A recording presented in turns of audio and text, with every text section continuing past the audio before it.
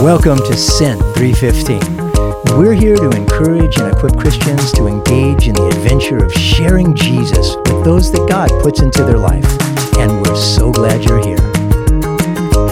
Hey, Matthew, here we are with the continuing conversation of W. Ryan Rebels. So cool. Yeah. So good. So, number one, if you caught this one, this is part two. So you might want to go back to part one. Right. So you could see where we were coming from, but it was so wonderful and we couldn't stop talking. And so... can't miss it, you guys. Can't miss it. Yeah. And you know what? This is one of those where Sarah taught me to say, like, share, rate, and review. Do it on this one. Yeah. This will help people. This will equip people and hopefully equips you to be in the adventure. Ryan, tell me this, and I know you've done a lot of teaching and discipling, and especially in this area of sharing your faith. I want to set you loose on the folks that we're talking to, and what do you tell them? How do you equip them? Let's equip some people with some... Absolutely. So, first and foremost, don't be afraid. You don't condemn a person. You can't mess up the gospel so badly that you're sending a person to hell. So first off, relax. Seriously, I had a buddy of mine who was like, man, I am constantly trying to find ways that I, would go and share the gospel. I feel like I would always, I don't know enough scripture. And he'd get all anxious and get all nervous. And relax. But Ryan, if I fail, that person's going to hell. Buddy, they're already condemned, right? Like what we're trying to do is explain to them the one and true lifeline from where they're already at. Truth. Yeah. Right? And so one of the illustrations we like to use it was one I learned a decade ago, which was a lot of times what Christians will try to do is be like, here, you need to be saved. And the person's like, from what? Sin. What's that? Oh, God doesn't like sin. Who's God? And they're like, was I saying something wrong? No, you were saying the right thing. It's like being on an airplane and I'm saying, Kevin, here's a parachute. And you're like, why do I need a parachute?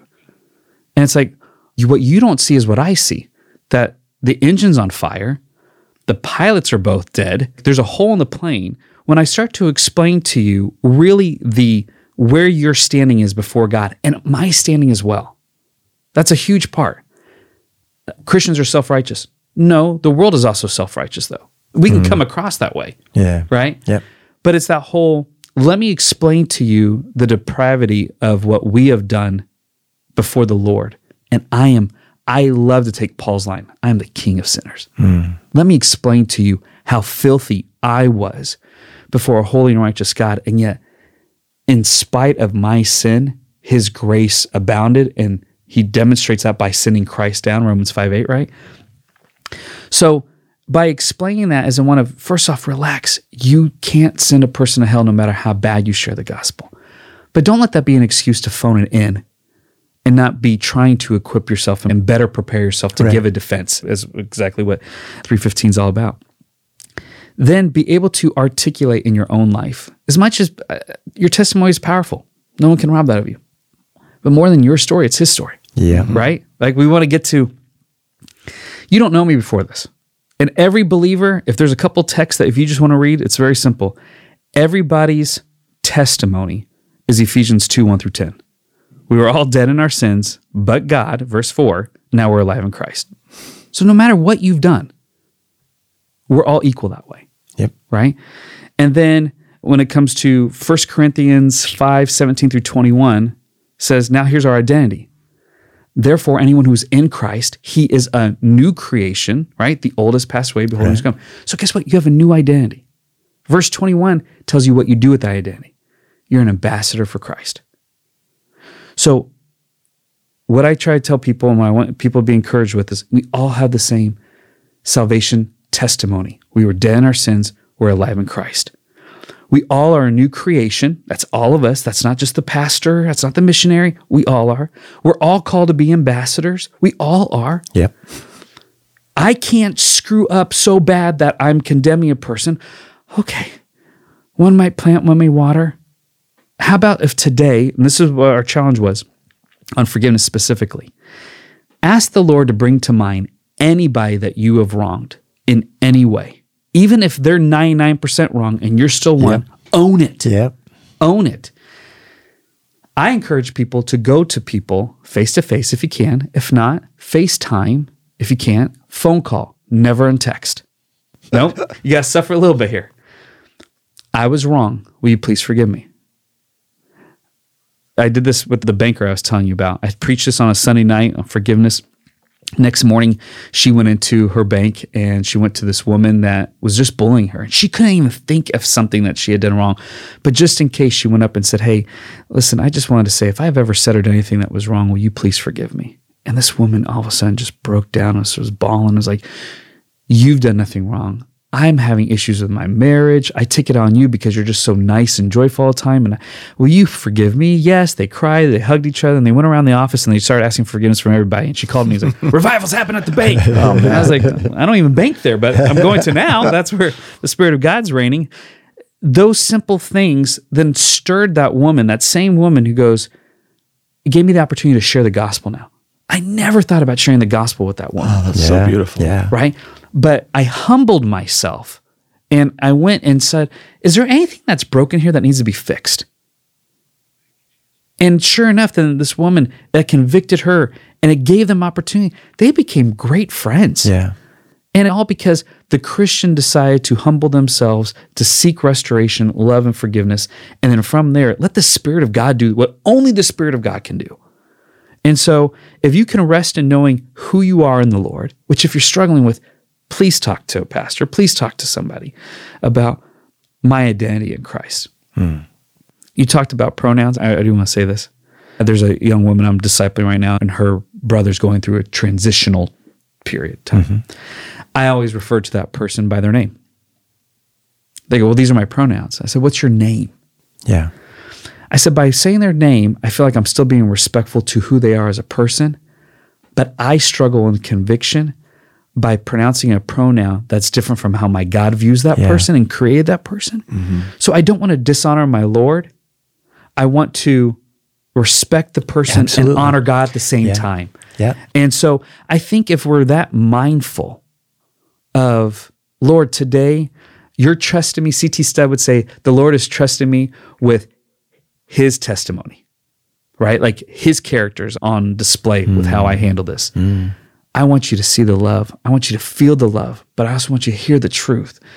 And if you go in with that posture, it's remarkable what opportunities every day are before you.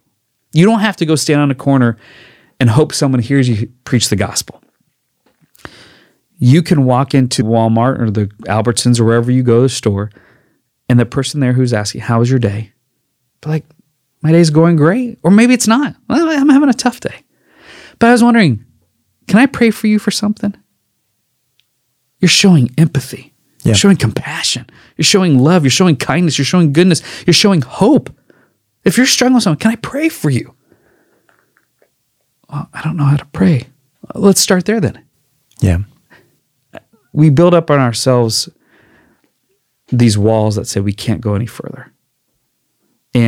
Or we still live in the shame and guilt of who we once were, and we're not understanding our identity in Christ, and therefore God can't really use me. And I can tell you this, there's not a sin that I ever committed that I'm so glad I did.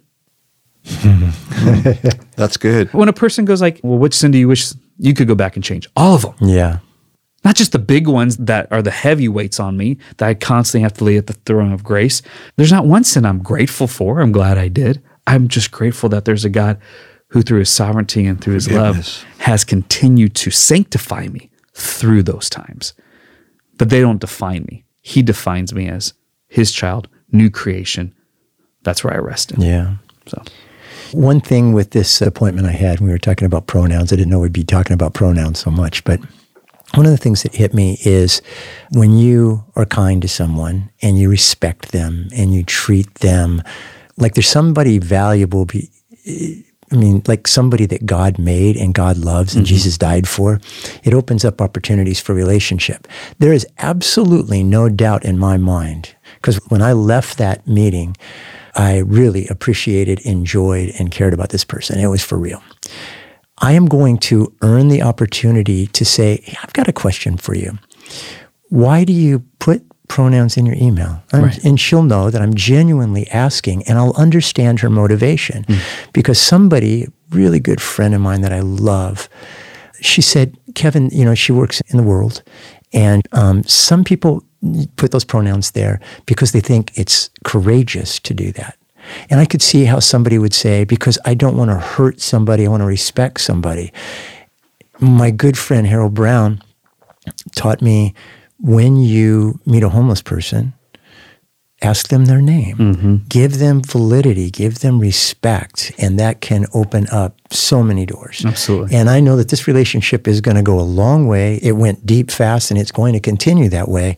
There's no reason not to have that conversation. One of the struggles I have is the polarization. Like, nobody's coming closer together. It's hard to have a God conversation when you won't have any conversation at all with anybody, because they're bad, they're Hollywood, or they're liberal, or they're whatever. Yeah. You can't have a God conversation without some conversation going on. Conversation that will benefit both of you comes from just asking questions, being humble, listening really, really well. It's overwhelming how effective that one is. Is there something people really should know if they want to be effective and engaged in being obedient? Yeah. It's one of those things that we talked about it earlier, about if every Christian this side of heaven owes the gospel to every lost person this side of hell. If you feel the weight of that, it's not the weight of, if I don't go and share. In fact, you're a very descriptive person. You use imagery a lot, and I love that because I'm a visual person. So sometimes when you're talking, you're painting the picture so I can better see it, right? Even if I wasn't there. I had this haunting dream. I want to be very clear. This is not in the Bible. This isn't Ryan's theology. But this was something that I think spurred me to go further. It just pushed me further. Here I am waiting in line. I don't know why there's a line to get into heaven. Like Peter's a bouncer, right? That might be the Italian in me that's, I don't know, you're a little light here with the goodness. And I know, so but Peter's at the gates, the pearly gates, and I'm in line waiting to go. And everyone in line with me, judgment's already taken place, and not to get into the different judgments, but next to me is a line of people who are not walking into the pearly gates. But every person I see walking by me is a person I've had contact with this side of heaven, and they're looking at me screaming, why didn't you love me enough? Oh, man. Right? Like, why didn't you care enough for me? Did you think that I wouldn't care that we can't watch a Charger game anymore? Right? Did you think that, like, we can't go golf anymore? Did you think that I would kick you out of the family? Like, did you think that, and even if that was the result, you never. And I just sat there, I was like, gosh, that conviction of, if you and I had the cure right now for cancer, would you not be going to Children's Hospital and every possible hospice that you could and be giving that to people to what? Along their life to be extended for another 20, 40, 60, 80 years, but still never have the hope of eternal life? And yet we have the only cure for the cancer of our soul, and we do what with it? That right there just drives me for those times of apathy. That drives me in those times of, Lord, I know I'm going to stand before you, and everything I've done here on earth, good, bad, and ugly, will be, for myself, would be wood, hay, and straw. And everything I did for you would be put to the fire, and it's gold, precious silver, and jewels. I don't want to go up with a pocket full of coins and see this big old brush fire on how I lived up this life. Like, you're worthy of more than that. And it's not to earn his good graces, it's because I am grateful and I want to honor our King and our Father. So again, I want to be very clear. That's not how it's going to be, because I don't want that someone to misunderstand that. For you to go, this is what you need to understand. Evangelism is not church invitation. Inviting people to church and church events is a great thing. And will people get to know the Lord there? Yes. But let's take a 2,000 member church. What would it look like if 2,000 members on a daily and weekly basis, as they are going, are equipped, prepared, desiring to share the gospel, as opposed to 2,000 people trying to invite people to come hear one person say it on Sunday? This is my challenge. I sit there and say, if right now people in your life that don't know the Lord, you're the person God has placed in their life to know the Lord. Yep. Yes. And it's not, and Kevin, you and I talked about this. There's several times we'll lead a person to Christ and then they go, hey, can you come talk to my friend? I'm like, no, you go talk to your friend. Yeah. Well, I don't know what to say. Just tell them what you experienced. And if they have more questions, then we can talk together. But go. I think some of the best evangelists are those who have not been in the church for a very long time because they get Christianized when they learn the language. And don't get me wrong, there's beauty in being part of the body of Christ. I've never give a blemish on the bride of Christ. However, if you just come to know and experience the life-changing transformation of the Spirit of God upon you, and you went from dead to life, you don't know the right words to say. This is what I'd say. Who do you know right now that needs to hear the same thing? Let's call them. Yeah. And just tell them what happened. Jesus is great. He's my Savior. Like they're mumbling through things, and That's Miguel Nixon Cordova. Yeah. The guy's been on the show. Oh, praise the Lord. I mean, just a new, fresh, on-fire Christian that we can all go back to that first love. My favorite evangelist in the Bible, I'm pretty sure, is the demoniac. He gets a miraculous healing. His life is changed dramatically. And he goes, dude, I want to be with you forever. I want to get in the boat. Come on, Jesus. I'm your guy. I'm all in. He goes, no, here's 10 cities. The population of the Decapolis, that must have been a whole lot of people. You're my spokesperson there. And he didn't go to seminary, and he didn't go to your course or my course. Right. What he did is he just said, like the blind man, I don't know. This is how I was. This is how I am. Amen. And How about love that? to talk to you about it. And that's who I think many. Now, I've got some crazy Jesus-sharing people that are here, but I think the majority of the people that listen, or a lot of them at least, want to. And they can. All they've got to do is just do it. Paul's buddies go up to him and go, dude, these guys are preaching just to get back at you. They've got this terrible motivation. And he goes, I don't care. Right. As long as the gospel's getting preached, yeehaw. Right. So how badly, if Paul's saying, if the demoniac doesn't have to get all this Uber training and you are, quote, bad at it, you think you're going to mess up. Paul and Jesus and our Father are on the same page. Amen. Just do it. Amen. Just do Amen. it and watch, because it's stunning. It's incredible. You said just a moment ago, you have an opportunity that's going to be coming that you can ask about the pronouns and so on. You are looking for that opportunity to go deeper and hopefully one day be able to present the gospel. Yeah. I think that's a huge part of it. It's just, are you even looking for the opportunity? If you have a coworker who comes in and they're distraught and they're crying, they're hopeless right there. Yeah. Go share some hope. And I'm not saying going up to them and be like, hey, just so you know, the reason why you're crying is because you're dead in your sins and Jesus, that's not what I'm saying. Go show some compassion, show some empathy, show that love and kindness. And then it's like, well, why? Can you relate to this? Yes. Actually, I went through that same thing, or my sister did. Yeah. How did they get through that? Apart from Christ, they couldn't. Well, what does that mean? You're asking great questions. Yeah, Thank it's you. that simple. I mean, they literally, even Jesus sent out his disciples, I preach this. Go to a person of peace. Ryan, how do I know if they're a person of peace? You don't until you engage them. You'll find out. Yeah. And if they're not, wash the dust of your feet and keep moving along. Yeah. And we feel like, well, I failed God because that person didn't accept Christ. They'd rejected him, not you. Like, don't give yourself a little bit too much credit on what you can do there. Can I do a little selfish plug of kind of what God's doing right now? Oh, yeah, for sure. Like the discipleship program I have at the camp. Yeah. Before you do, I want to ask you a question. Yeah.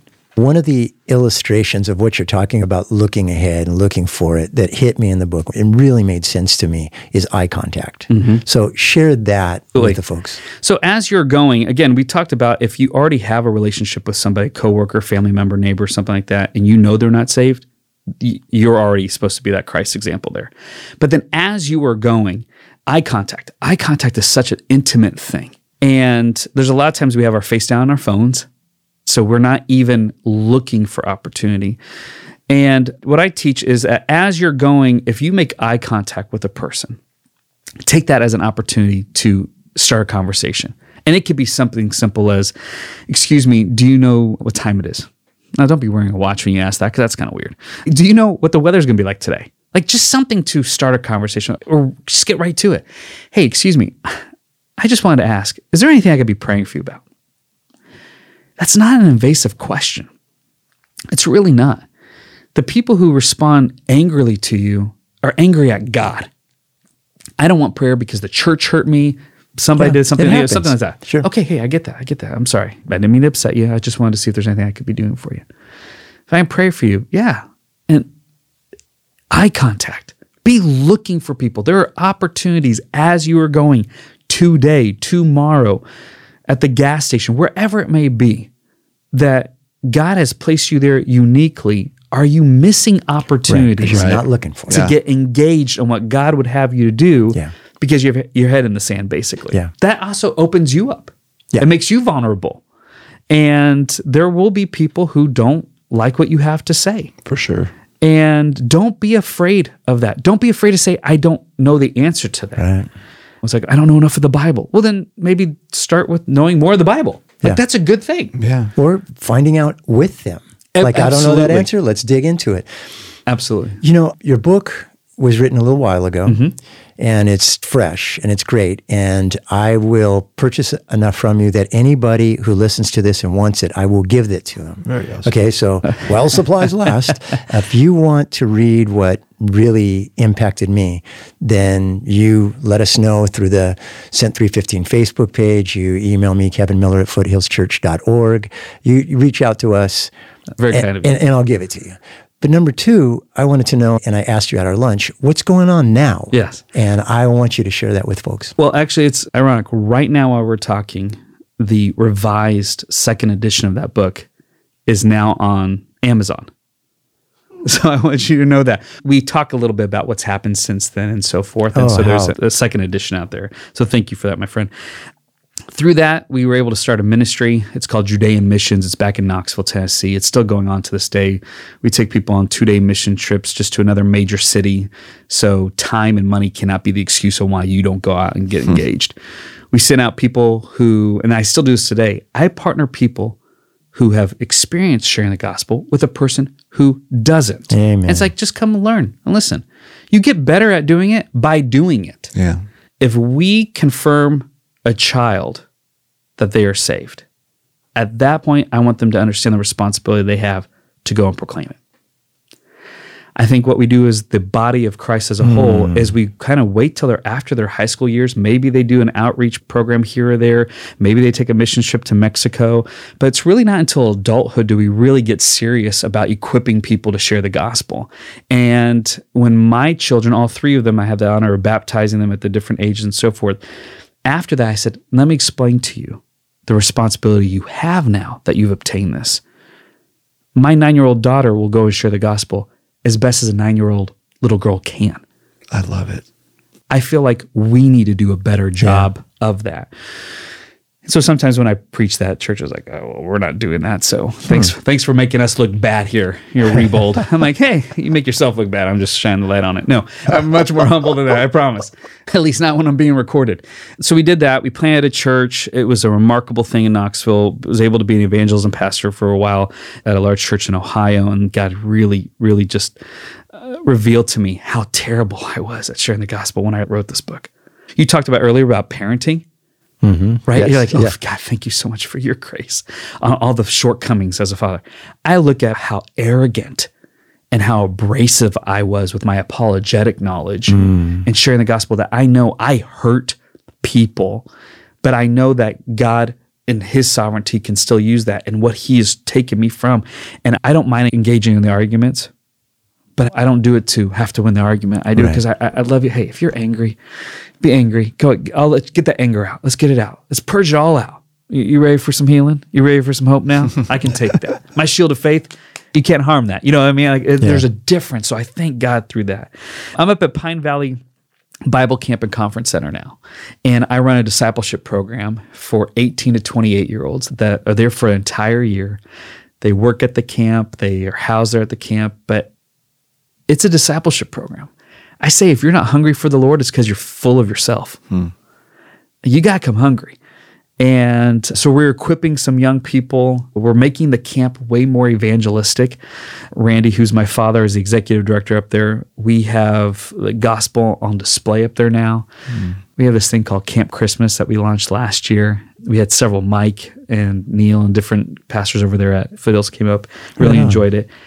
What's remarkable of it, it's the only thing the camp has always been good about having a place for saints to come and relax and restore. It's never been evangelistic. Now it's open to the public. They come up during November and December, and everybody has to leave this way. There's a bunch of fun games, activities, water show, light show. It's wonderful. When they go to leave, it's the biblical account of the birth of Christ, which leads you to this giant nativity scene, which then you turn, and then there's 20 names of Jesus that we take from Scripture, which takes you to this big, giant, beautiful lit up cross and talks about how the story didn't end there and what Christ did for us. And then you go to leave and we have gospel tracks. So we want it to be on display. Last year, our hope was to have 3,000 people possibly come up to Pine Valley. Where's Pine Valley? Go to Viejas and keep going. I mean, that's what we tell people. Just keep going. Alpine. Yeah. Go east. We had over 8,000 people show up last year. Right on. And one of the things we did for our community, the Pine Valley community up there, is that if they have a driver's license that says Pine Valley or they're a resident there, they can come for free every night if they bring a canned good, which then we partner with the church that's up in Pine Valley to be able to feed the people up in Pine Valley. These are all things that this camp's been there for over 75 years. Been there a bunch. And in the last 3 years, we're like, no, we're going to make this a beacon for the Lord. And it's been a remarkable journey, especially with all the Christians wanting to leave California, from Texas and stuff like this. Hey, everybody, real quick, if you're a Christian, you're contemplating leaving the state of California, God calls us to the darkness, not to run from it. I just want to go ahead and voice that from just embrace the culture that we have here in love for the sake of the gospel, not because we're of this world. So I'm sorry. There we go. You're okay. Well, I just want to stand in prayer. Amen, brother. And I want you to do it. I'll be honored to. Gracious Heavenly Father, what a blessing it's been to gather with these brothers, Lord, and to be able just to really, all this is just bragging about you. Yeah. We can hear stories and we can swap stories about how you showed up and how you showed off. And the difference between being on this side of the conversation and the other is just a willingness to be obedient and just to trust you. I believe faith is risking something crucial in the belief you can be trusted with it.